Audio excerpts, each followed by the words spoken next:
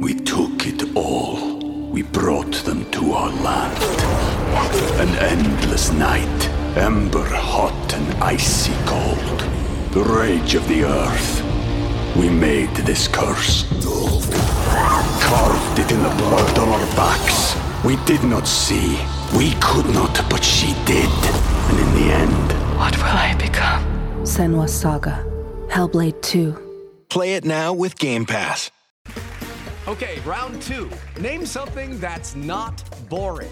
A laundry? Ooh, a book club. Computer solitaire, huh? Ah, sorry, we were looking for Chumba Casino. That's right, ChumbaCasino.com has over 100 casino-style games. Join today and play for free for your chance to redeem some serious prizes. ChumbaCasino.com. No purchase necessary. Void where prohibited by law. 18+ terms and conditions apply. See website for details. Hey Slate listeners, I'm Christina Cauterucci, the host of Slow Burn, Gays Against Briggs. I want to tell you about a special event we're doing at the Tribeca Film Festival in New York City on June 13th. To celebrate this new season of Slow Burn and Pride Month, we're hosting an exclusive live taping of the show with special guests, including civil rights activist and Black Lives Matter organizer DeRay McKesson, comedian and singer Esther Fallick, Eric Marcus, the host of Making Gay History, and Sam Feder, director of the Netflix documentary Disclosure, about the depiction of trans people in film and television. We'll dive deeper into this season and talk about the lasting impact of the Briggs Initiative and the continued fight over LGBTQ rights in schools. It'll be the perfect way to celebrate Pride Month this June with LGBTQ stories and voices across generations. Again, that's June 13th at the Tribeca Film Festival in New York. You can get tickets now at tribecafilm.com/slowburn. Hope to see you there. The following podcast contains explicit language.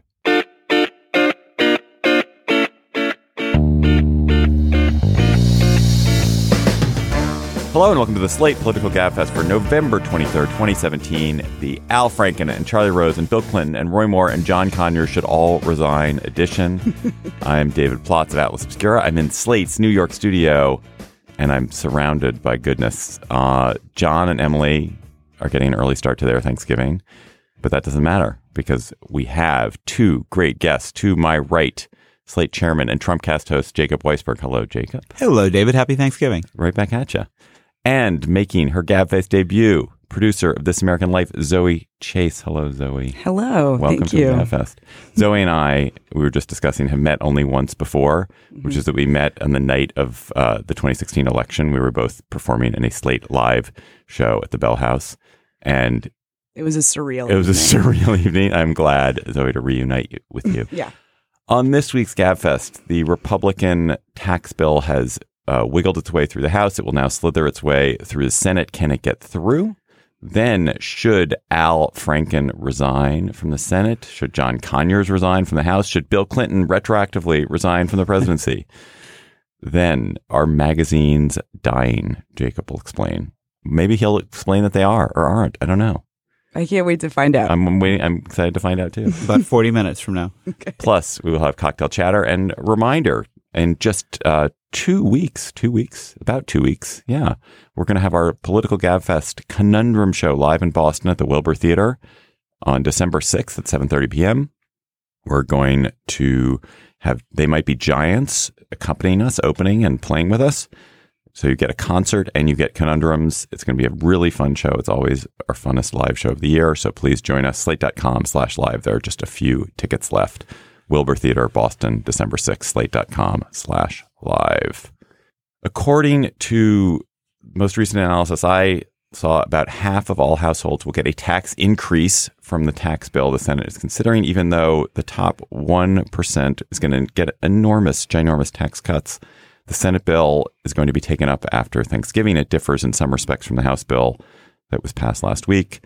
Notably, the Senate bill still contains the Obamacare mandate repeal put in as a sweetener for Ted Cruz and Rand Paul and others.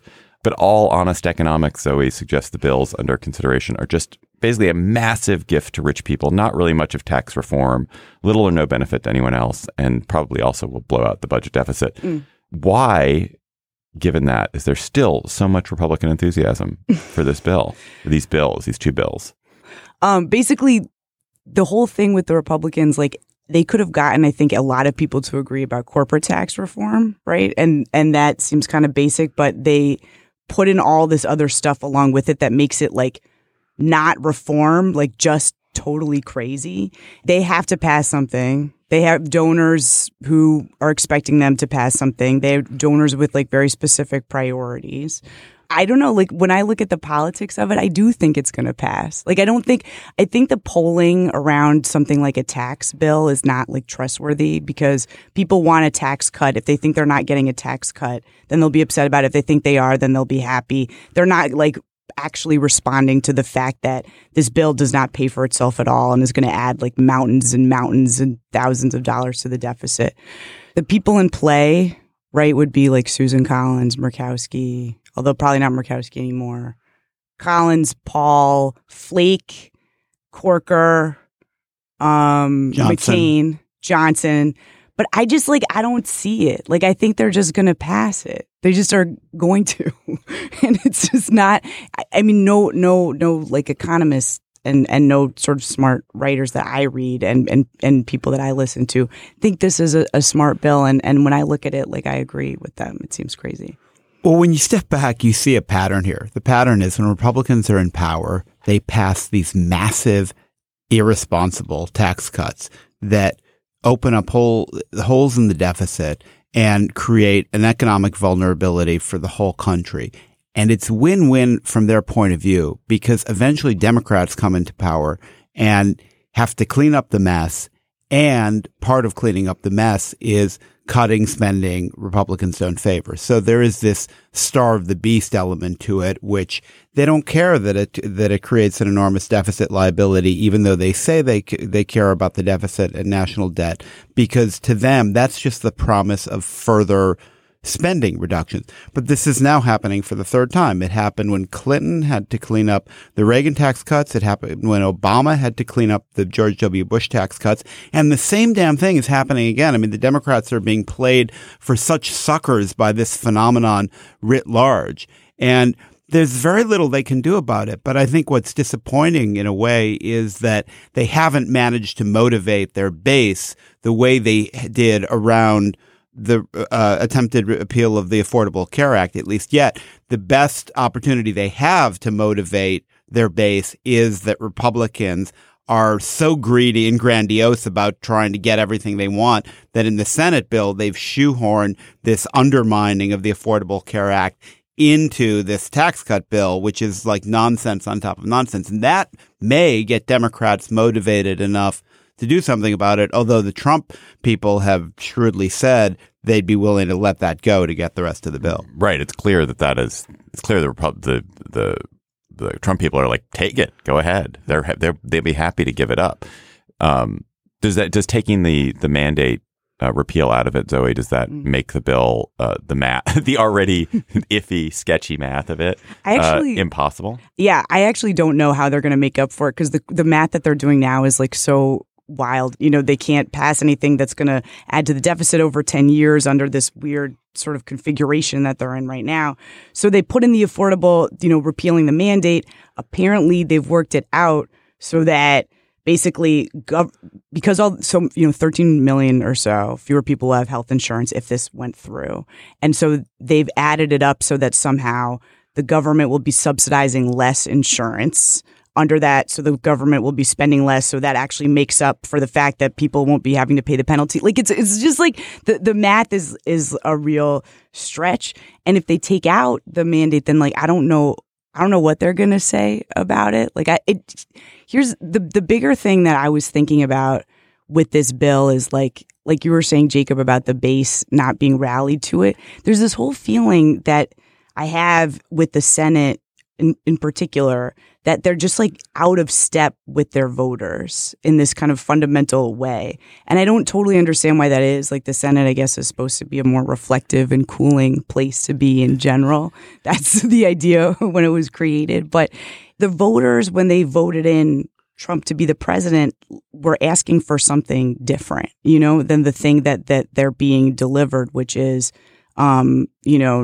no health insurance and tax increase. But only a very small number of these senators were voted in with Trump, and I don't think many of them feel any connection to Trump. I don't think that those voters are who they feel. I agree, but when you look at kind of like what's like ahead, their vote. I mean, Jacob, isn't it right that this is a bill for the donor class? This is not a bill for voters. Yeah, I mean, a lot of Republicans and some Democrats campaigned on tax reform, which is a very different idea that somehow morphed into this tax cut. But the idea of tax reform is still a very good idea, which is that you make the tax code simpler and more efficient, but don't change the amount of revenue the government gets. So you reduce all this sort of lobbyist-driven crap that gets into the tax code over time. And by getting rid of that stuff, you can lower rates and simplify it. And then businesses and people don't make their investment decisions on the basis of what they get a tax break for. They invest their money where they think it's going to produce the higher return.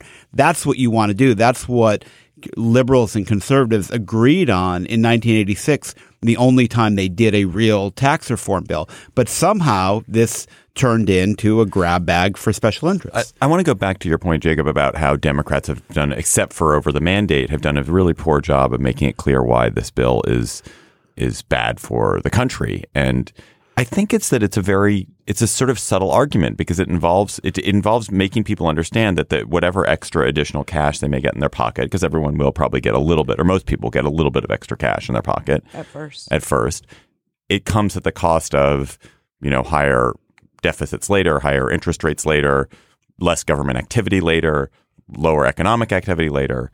But that's a very subtle argument to make. Right. It's the argument about borrowing from the future. The argument is that you're creating a liability that is going to fall on your children and grandchildren. And that flies in the face of the political logic of the bill, which is goodies now, which works for the Republicans who vote for it and voters tend to respond to. But it's also very wonky, when you get into these issues. I mean, dynamic scoring. This is how Republicans defend the bill. They say, the Trump people say this will pay for itself because of dynamic scoring. Dynamic scoring is the idea that stimulating the economy will produce so much additional growth that the government will get the same amount of revenue. They won't even release their support for this because, of course, it's complete bullshit. But it's also bullshit on a bullshit premise. And the premise is that if you cut taxes, people will work more because they get to keep more of their money. Now, that sounds good, right? I mean, keep more of your money, work more, that's great. But in fact, it also works in exactly the opposite way. If you let people keep more of their money, they work less because they don't have to work as many hours to earn the same amount of income, which is why dynamic scoring, when you look at how it actually plays out, doesn't tend to happen. In fact, there's the opposite risk. If you overstimulate the economy, the Fed has to raise interest rates, you get less economic activity and less growth because you have to factor in a recession. So, but I mean, I think these kinds of arguments they're not primary political arguments. It's very hard to get Democrats out there in the streets saying no dynamic scoring. It's bullshit. Right. Yeah. There was this one actually, I feel like the Trump selling point, at least with the corporate tax cut, they've been like, we're going to do this massive corporate tax cut and that's going to raise your wages. That's been this huge point that the White House is pushing. And people aren't really buying that. If you look at polls around that issue, people are like, I don't see that. I'm not sure Wasn't about that. Called trickle down? I remember hearing that before. But that's not because of Democrats. That's just people who have lived and they're like, I'm not going to trust the corporation. They're making a lot of money right now and my wages aren't going up, in the stock market or whatever. But I don't see, that's not because there's some message on the other side that I'm seeing. Right. Jacob, you are a historian of the Republican Party and particularly of the past 40 years or so. Why has supply side economics, why has the sort of undergirding theology become a theology? Why is conservative economics so detached from empiricism and reality now? How did that happen? Because it works politically in exactly the way I was saying. It's win-win for them. Cutting taxes makes their supporters and their donor base happy.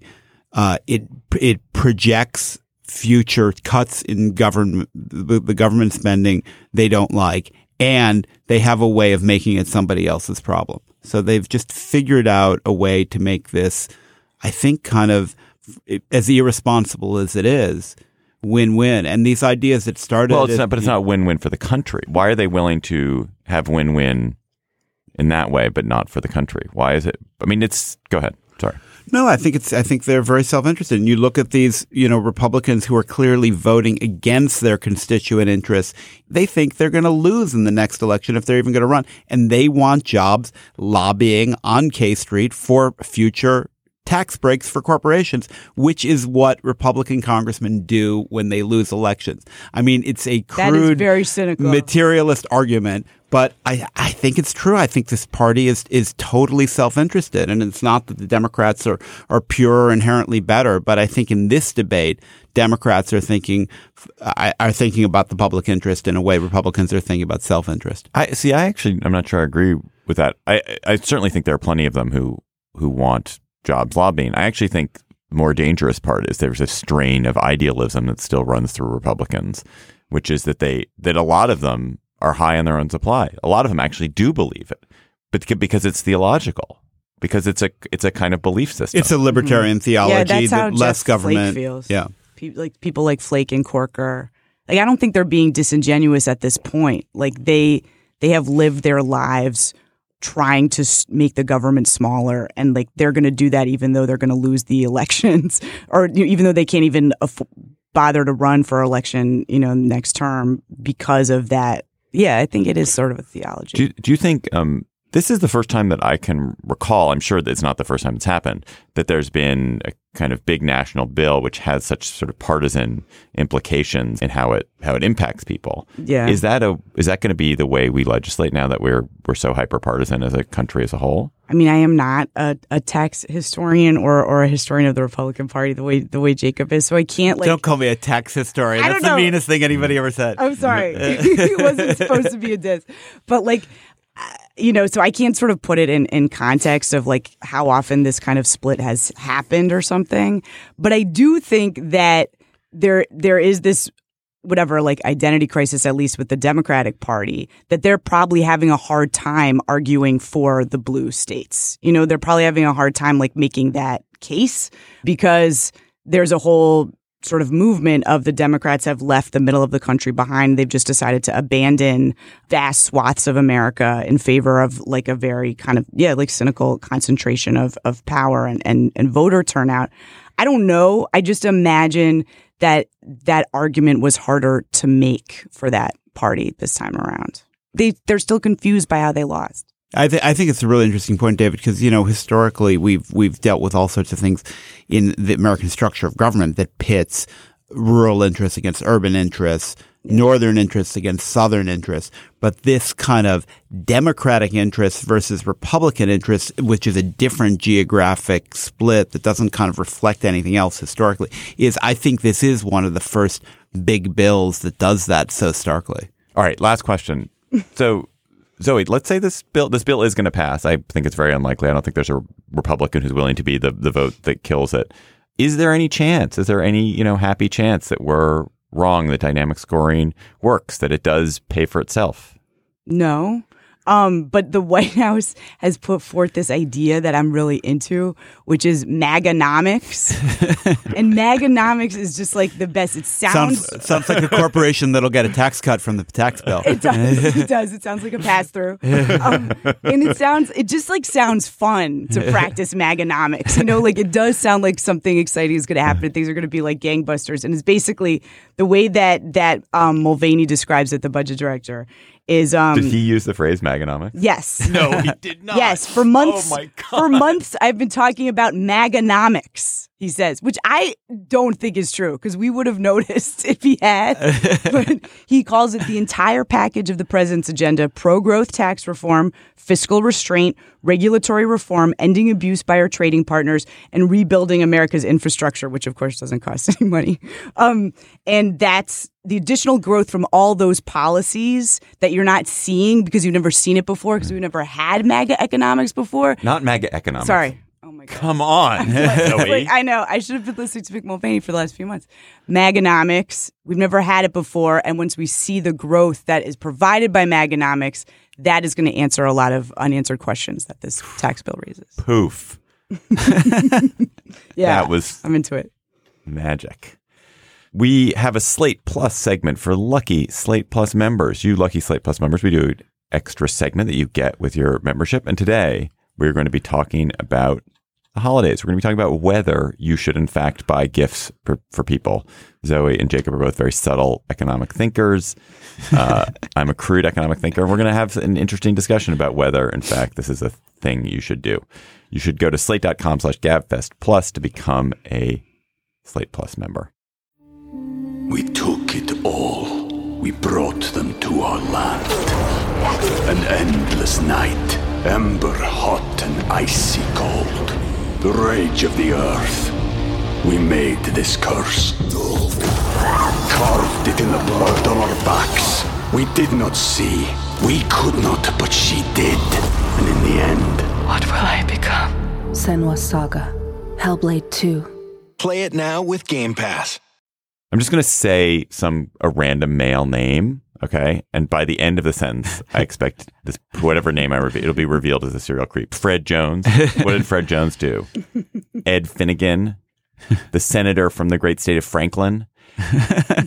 So Charlie Rose, Glenn Thrush, Roy Moore, Al Franken, Bill Clinton, John Conyers, Donald Trump. The roster of shame groweth every single day. There is, as of yesterday, we're taping on Tuesday morning, I should note. So by the time you listen to this, Jacob and I will probably be in prison camps that have been set up. I don't even know. Like, who knows what will have happened? Mm-hmm. Good. What do you think? If you had to make a guess, no, you can't say it. Can't make a guess about who. More members of Congress, and this is headed for Silicon Valley. I'd say, but I don't know exactly when it's going to get there. I don't think there'll be some in Silicon Valley, but the Silicon Valley guys tend to be a bit younger. Most of these people are 55. Well, plus. that just means they have a accumulated rap sheet that goes back decades. There's certainly nothing that is exempting people in their 20s and 30s. And of course, when you look at the leaders, the people who run the big companies in Silicon Valley, some of them are young, but some of them are not as young. Mm-hmm. Plus media companies. Yeah. You know, I could see one more of those this week. Oh, there's been some more stuff at NPR. Oh, God. NPR. There's like no managers left. Or the managers are now all women, basically. Well, that's a start. That's one solution. Yeah. As of our taping on Tuesday morning, there has been a new allegation of groping against Al Franken, same old ones against Bill Clinton. John Conyers, an amazing story in BuzzFeed about allegations against the senior member of the House, John Conyers, and a really appalling kind of cover-up of a payoff that he made to a woman who had. Roy Moore, however, seems to have stabilized. I feel like Roy Moore has skated past thanks to people turning their attention to Franken and to Charlie Rose. So there's been a lot of talk on the left, Zoe, that in the case that Franken, whose crimes seem the least of all of these various crimes on a scale of like 0 to Weinstein, he's like a 20. Is that a 100-point scale? Yeah. Says you. Yeah. Yeah. Okay. No. I mean, I agree. It's really, really far from Weinstein. It's and I don't know. Like the thing about Franken's thing was there was something very bullying about that story. Like it was like he had gone to this woman and it made these advances on her. She had rebuffed him, and then he later like does this secret thing, this like shaming thing, and then he puts it in the DVD later so that she can see. It's just it's like it's super bullying. It's grimy, terrible. No, it's like it's not. I'm just saying that what he has done is not. It's clearly not what Harvey Weinstein has done. Right? No, and that's a problem with this whole thing. I think is that they're all being sort of aired at the same moment as though they're the same thing. But should he resign? I have an opinion about it, but I think that something that's weird about this thing that's happening is like there's all this stuff coming out and there's not really a proposed resolution to it. And I don't feel like I have a sense of the thing that whoever it is, Twitter, like wants out of it.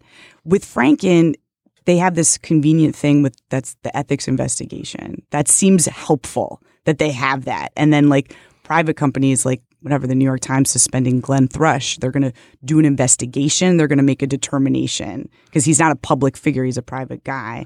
And it seems like with the Senate, I don't know, they have an ethics investigation. I don't really know what happens there. But after that, then we can decide what to do. Minnesota, decides what to do, right? I don't think they the can't Senate. recall him. The Senate can suspend The Senate can him, impeach him, Senate can discipline him expel in whatever way it wants, Okay. but Minnesotans have to wait for the next election. They can't do a special recall election? I think they have recall in state elections, but Okay. but not in federal elections. So, Jacob, do you think Franken should go?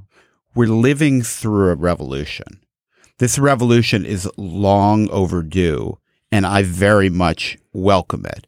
Revolutions are very messy, and revolutions inevitably go to excess. And part of that excess is a loss of proportionality about how bad different things are. Punishments are meted out unjustly. I think looking at what we know now, he has apologized in what I think is a genuine and persuasive way to these women. And in the case of the first one, the woman tweeting from the U.S. OSHA, she accepted his apology. So based on what I've seen so far, I would say no, he shouldn't resign. But if it turns out this is more of a pattern, I think that, that may change my view of it. Is there a just a pure positioning argument that he should resign, that it allows the left to sort of not be accused of hypocrisy? It creates good optics. It allows them to make a stronger case against all the other folks who are being accused, and to make a stronger case against Roy Moore. I mean, that sounds terrible. I kind of have been uncomfortable with this entire moment, this revolution, just because I don't like a sort of public hanging, which feels like it's happening, and it's not happening with something that's reported out in the Washington Post, but with a lot of the Me Too stories that you see, it's a lot of allegations just out there, and it kind of freaks me out. But sorry, go ahead. No, but just to say that so Franken resigning, not because specifically of the results of an ethics investigation, but as a sort of statement of some bar that the Democrats are going to hold themselves to for the future, feels like we're not dealing with him as a person. And each of these people, to me, are very different and have different things that they've done and probably need different punishments. And so any kind of symbolic thing is going to make me anxious. Well, I like a public hanging better than a private hanging. No, I mean, if you're going to get it, the benefit of a public hanging is that at least it has a public message. If you're going to commit violence against somebody, or you're going to commit an act of cruelty or punishment, make it as public as possible, so people understand this is what's being done and this is the consequence of action. If it's done privately, I mean, this is what the problem with all these little settlements are. Is that we don't, in fact, see. People don't have the consequence. So I agree. The settlements have created a culture of way too much protection for people that are harassing. That's totally true. And I feel like I'm literally myself in the middle of a kind of transition of how I'm thinking about this. But my first reaction that there's all these guys' names out there and there's only due process for some of them. I just don't like the trend of that. It seems okay at this moment, but I just keep waiting for this other thing to happen where somebody gets totally screwed.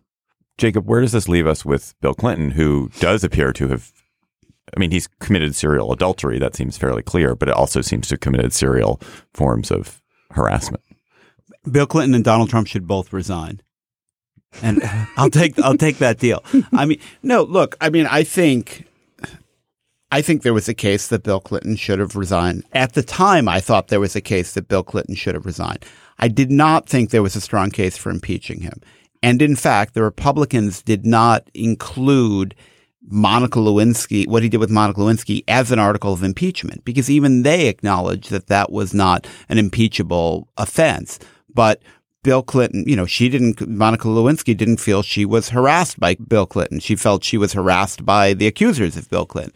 We have these other two cases. Why should he have resigned? Why did you, if he because it was because using his office to seduce a 20-year-old intern was outrageous behavior. It was embarrassing. It dragged the country through a year of horror. And he had a perfectly capable vice president who had nothing of that taint about him, who could have stepped in. So there are three different Clinton crimes. Then there's the crime of he had sex outside of his marriage with somebody in a non-coercive way. That's a 20-year-old intern in his office. Number two is that he was having sex with a 20-year-old intern in his office, even though he was not harassing her. Number three is that he also seems to have coerced women, possibly raped one, certainly done some really really aggressive things towards 3 women who've made very credible claims. So your view is that third one we just didn't know about, and therefore he shouldn't have resigned for that? Because that third one is the one that is the worst. We can't really relitigate each of these things now. At the time, I thought there was a good case for Bill Clinton to resign. I now even more strongly wish he had. And I think, our standard is now coming around to what it should have been in 1998, which is that for any number of reasons, he did things that were totally unacceptable, let alone by a president of the United States. So yeah, Bill Clinton should have resigned. Fuck yeah. It's a weird thing to remember what the framing was around it. Like as a high school student at the time, I don't remember, a 20-year-old seemed like an older person to me, actually. Like, I just don't remember it at all ever talking about that imbalance. I only remember talking about infidelity and should the president's marriage be the business of the American people. And then I remember the thing about Mitterrand's mistress and the wife crying together and being like, well, that's how we should do it, just like in France. Why can't we be sophisticated like the French? I was not a subtle thinker, but like, it's bizarre to me now that the framing was around the marriage, right. And it wasn't about rather than the power. victims. Yeah. Right. But these nuances are important. I mean, I felt he should have resigned, but I didn't feel he should be impeached because I think it's important to preserve the clarity of what impeachment is for. But so he should resign because he engaged in immoral behavior? Or not immoral behavior, abusive behavior. Abusive behavior that was not impeachable. Right. And, I don't know, you were on Slate at the time. I mean, I just remember that whole thing. And, as soon as that story broke, I was so angry at him. And I was also so upset. I was Slate's political correspondent at the time. And I went to Michael Kinsley, who was our boss at the time. And I actually said, I can't face covering this. Please assign me to something else. That's why I had to be our political correspondent. And you had to take my job because why I went to write an art column for a year. I did not. You wrote an art column? I wrote an arts column, so I could not cover this for a year. And I have to say it was a great choice. I'm sorry. I'm sorry that the consequences fell on you. It was really fun. Why do you think, Zoe, maybe I'm wrong about this, but it does feel to me that Roy Moore is going to skate now? Yeah, I think he's going to win. I'm not like very imaginative in the way that I should be now that Trump is the president. Like I'm like, how could Alabama have a Democratic Senate? Like it just seems so unlikely to me that like, of course, Roy Moore is going to win because it's Alabama. But I mean, surprising things happen. I do imagine the Senate like not seating him. I think that could happen. I don't know how that plays out. Like, I don't know. That seems like the ultimate Washington elites, like giving the finger to the middle of the country in a way that seems so politically unwise. They're just going to be really caught in this. I have to say, the Roy Moore story, like, it's a disturbing story. Obviously, what Roy Moore is accused of doing and seems to have done by all the reporting, but just like the way that it's laid things bare is kind of incredible. Like the deal that Bannon made and the kind, like that Bannon, this was Bannon's candidate and that he was going to push him against Luther Strange. And Luther Strange was already like really far right. And, and then McConnell being like, okay, let's welcome Roy Moore in because he wants to get Bannon's base on his team. Like it just shows a lot of sort of Freudian bargain. Faustian? Yes. I was like, it's not Freudian. I think Roy Moore is in the Roy Moore has a Freudian situation that he has to work out. The Republicans have like a Faustian bargain that they've made that they wound up with him. And I kind of have enjoyed, it's so like just bare, naked, like where are you going to stand on this? That there's something that I've enjoyed watching about it. He's following the Trump playbook, which is just deny everything, however implausibly, and that gives your supporters a cover in a way because they don't have to deal with you admitting it the way Al Franken has with the much more minor charges. If he wins, I don't think Mitch McConnell cannot seat him. I think they got to seat him. You can't. The Senate. It would be extraordinary for them to override the knowing judgment of Alabama's voters. Okay. But it's also the politics are all going to be tied up with the tax cut, of course, because the one thing they've got Luther Strange in there now to vote for it. Roy Moore would presumably vote for it, but they can't let this turn into a vacancy. Right. Whatever happens. Well, to unseat him, they need 2/3 of the Senate to vote to refuse to seat him. And that also means that you have to get Democrats to vote for it, which maybe they do just for the dignity of the Senate. But maybe the Democrats should want Roy Moore in there because they can run against Roy Moore. Mm-hmm. So Donald Trump also, just to say, like, he also has a bunch of accusers, and it does seem odd. And then the White House has been like, okay, the American people have already spoken on that. But it just seems to me if there's a Senate investigation over Al Franken, that there ought to be some sort of ethics investigation over what the president has been accused of doing before he became the president. I know that's not how it technically works, but the disconnect is seeming more and more uncomfortable to me. Yeah, I mean, we talked about this on the show last week. Yeah. I mean, I think it's priced in. His boorishness was priced into Trump. People expect it of him. And also the Senate has this institution around it where it's a club which decides what members it wants to have. That's right. The presidency is sui generis. Like, it just is, you're the president. Mm-hmm. Lucky Land Casino, asking people, what's the weirdest place you've gotten lucky? Lucky? In line at the deli, I guess? Aha, in my dentist's office. More than once, actually. Do I have to say? Yes, you do. In the car before my kids' PTA meeting. Really? Yes. Excuse me, what's the weirdest place you've gotten lucky? I never win and tell. Well, there you have it. You can get lucky anywhere, playing at LuckyLandSlots.com. Play for free right now. Are you feeling lucky? No purchase necessary. Void where prohibited by law. 18+. Terms and conditions apply. See website for details. It's a bad time for magazines, Jacob Weisberg tells me. Rodale just sold its stable of magazines to Hearst. It's Bicycling and Runner's World. Rolling Stone is priced to move. The Wenner family is trying to sell it. Time Inc., which is the Cadillac of magazine companies, is on the block. It is likely to be snapped up, or maybe not snapped up, slowly chewed over by Meredith and the Koch brothers. Vanity Fair is expected to start laying off huge numbers of people now that it's replacing its editor. Find the through line there, Jacob. What's the through line? Well, this was a booming media industry like the American newspaper industry that was started to enter into a period of decline, and then the decline accelerated to something that started to look in the last couple weeks in particular like collapse, where every one of the big magazine companies is in severe contraction mode, shutting down magazines, laying off people, selling and consolidating. I just feel like the magazine era, suddenly like the newspaper era, is over. I'm kind of sad about it. I don't know. I'm not sure I agree with all of that. I think magazines have been, in my mind, the greatest form of media for the past century. I love magazines. They survived pretty nicely into the digital age. They've had a pretty decent run in the last 20 years. They haven't, maybe in the last couple of years it's gotten bad, but it hasn't been catastrophic the way it was for newspaper because magazines didn't lose their endemic advertising business the way newspapers did, where they lost classifieds instantly and local retail almost as soon. And I don't know. They have lost it now, though. But they've lost some of it. Like, some magazines have lost some of it. The Atlantic is still the most important sort of generator of ideas and conversation in the country. The New Yorker is a close second.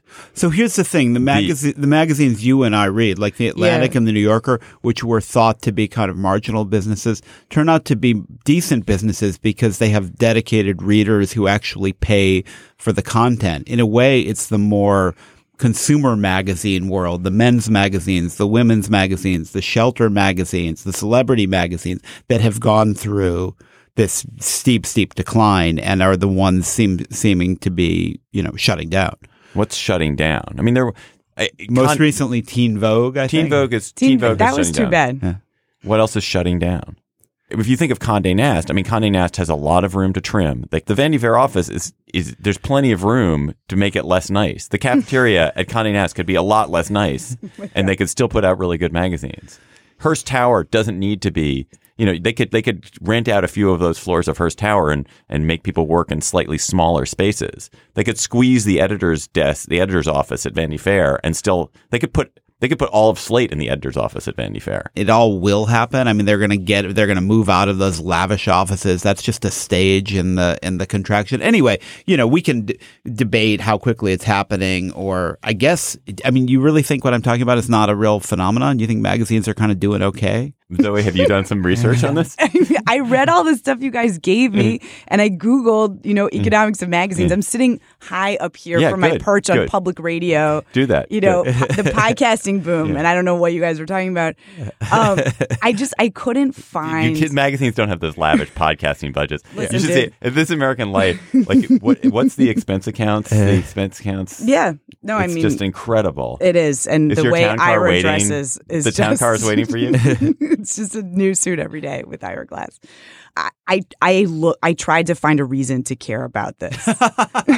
I'm serious. I'm not trying to be snarky about it. Like, I was like, just be snarky. I couldn't find it because the thing that seemed, because I'm reading so much great stuff. Like, there's just so much good content. Plus one to that out there that I'm not feeling a loss that you're feeling, and I was like, I'm not going to advocate for the economic model, say, of billionaires buying things and just losing money over it. But like, when I look at what's happening at the Washington Post, there's just a ton of great writers, and they're hiring even more great writers, and they're investigating big stories. Like, I'm thrilled. I love what's happening at the Washington Post. And I do want people to be paid for their writing because I want to be paid for my writing. But the culture that the kind of like West Village celebrity editor, frankly, white Yale-ish culture, like that's deteriorating. I just like, it's hard for me to get upset. I won't take that personally. Yeah. I don't feel upset. So you're not, let me put it a little differently. You're not upset about Time Magazine laying off sort of all of its writers and editors and being taken over by a different company financed by the Koch brothers who want to use it as some sort of political tool. No, I'm not upset. Newsweek's already Newsweek's gone. Gone. U.S. News is gone. Yeah. That particular form of magazine seems not to have a reason to exist in this age. So what's the big deal? There are great writers at Time, and I want them to be writing, but I don't feel like they need to write for Time. Well, Time as a form factor does not seem that also the Koch brothers. Valuable. I don't know. The Koch brothers, they fund a lot of public radio. They're just like they fund the Met. Really? You know what I mean? Like, yeah. I know they fund the Met, but or David does. I'm not sure that they're going to use it as a political. They don't want you to be sure, but why do you think they're buying? That's why I don't know. They fund the hell out of Marketplace. I just like I don't know. I love that you're so in the tank. I'm just like I do come from like this little universe that's doing fine, and I don't want to be myopic about the bigger world of journalism. I consume journalism all day long. That is all I do. Like, I don't feel like magazines are dead because I read Instapaper all day. I just look at Twitter. There's big articles. I save them to my Instapaper and I read them. And like, that's literally how I spend 90% of my day. But Jacob, you're not making the case that journalism is in trouble. You're making the case that the magazine as a form factor. I think there are two issues. One is that magazines, as one of the repositories of our common culture, are shrinking. They're not gone, but they're drastically shrinking. And this sort of common reference point, and even making a kind of larger theme out of it, the idea of a kind of common shared reality and common truth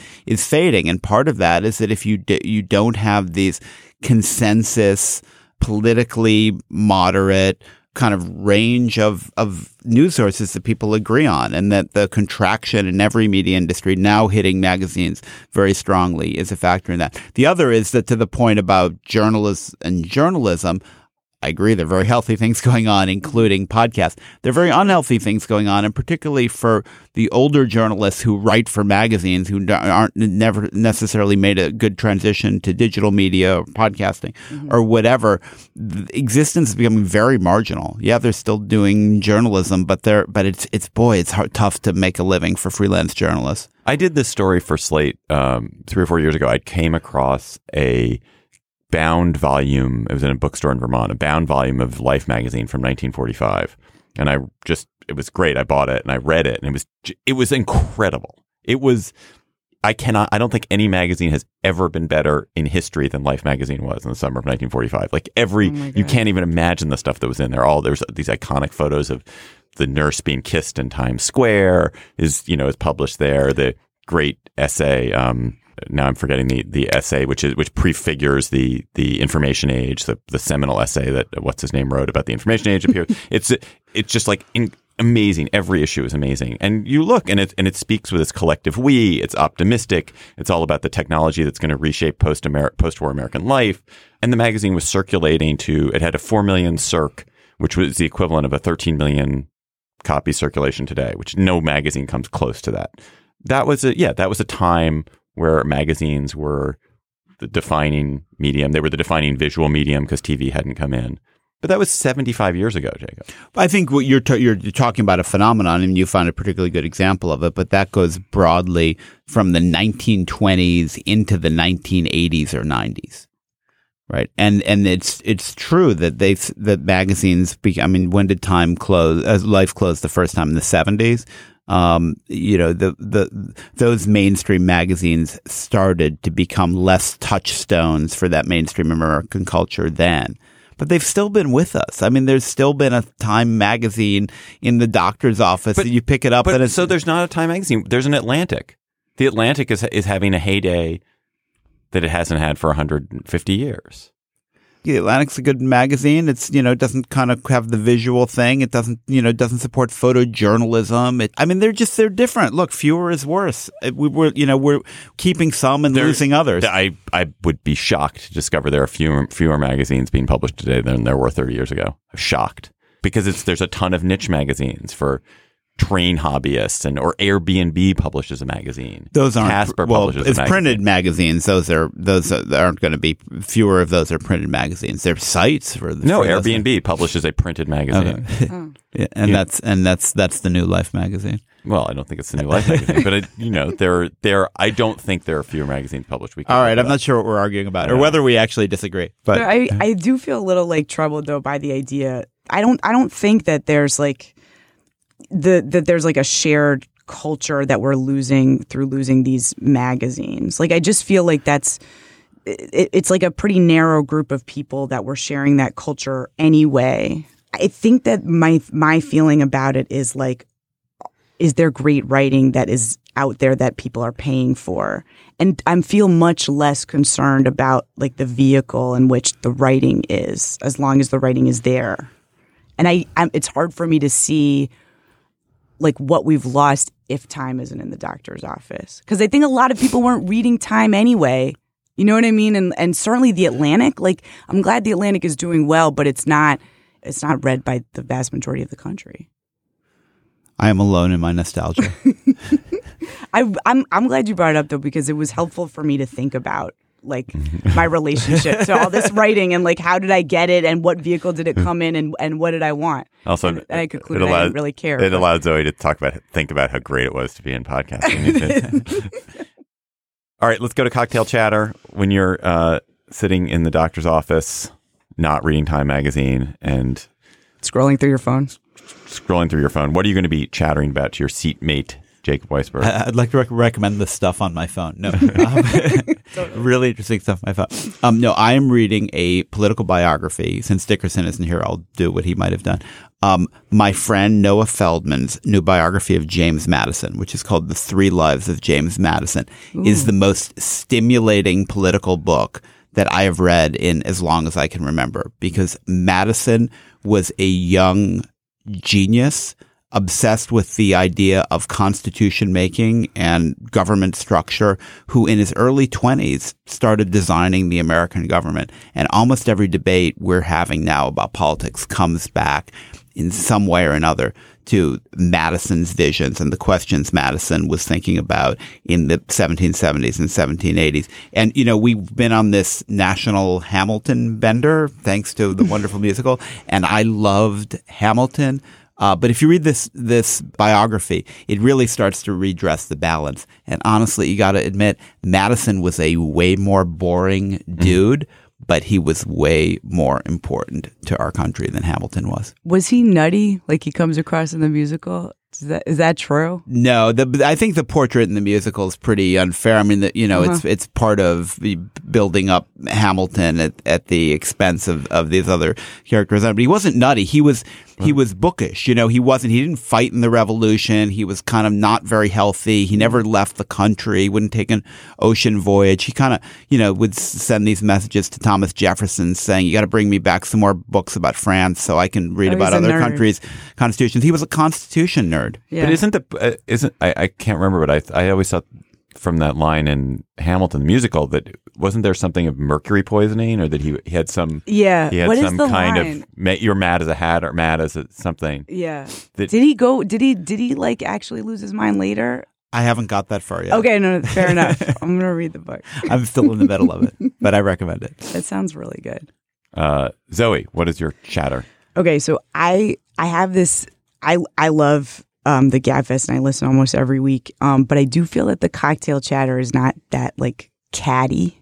It's really nice, And the cocktail parties that I'm at it's a little more like gossipy, and so I wanted to bring something a little bit like just a little cattier to the table. So okay, so it's basically, I don't know if you guys know the writer Kevin Williamson, who writes for the National Review. He's a brilliant writer. I love this guy. He's sort of cultural commentator. Okay, sorry, fair enough. I'm getting there.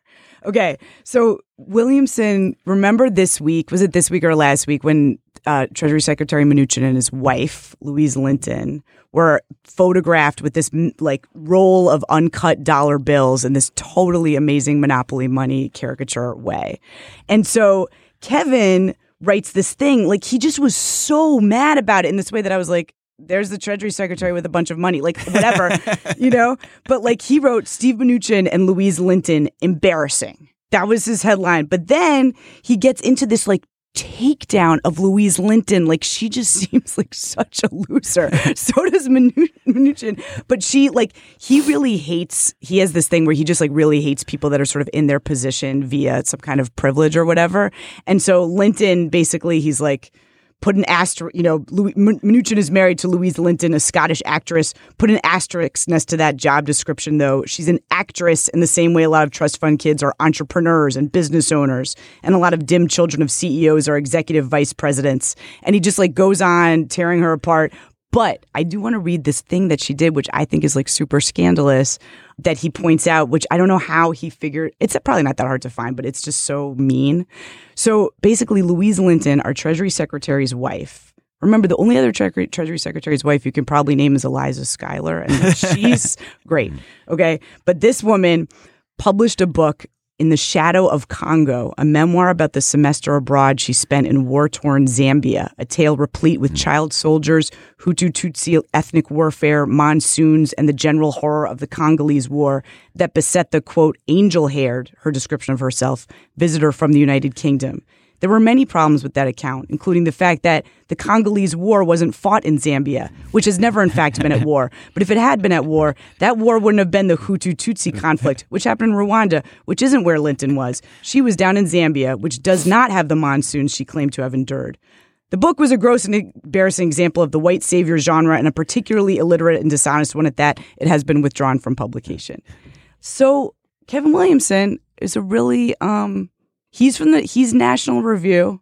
He's a pretty conservative guy on the right. He seems to have like no friends because all he does is tear apart the right. But because of his views, the left also hates him.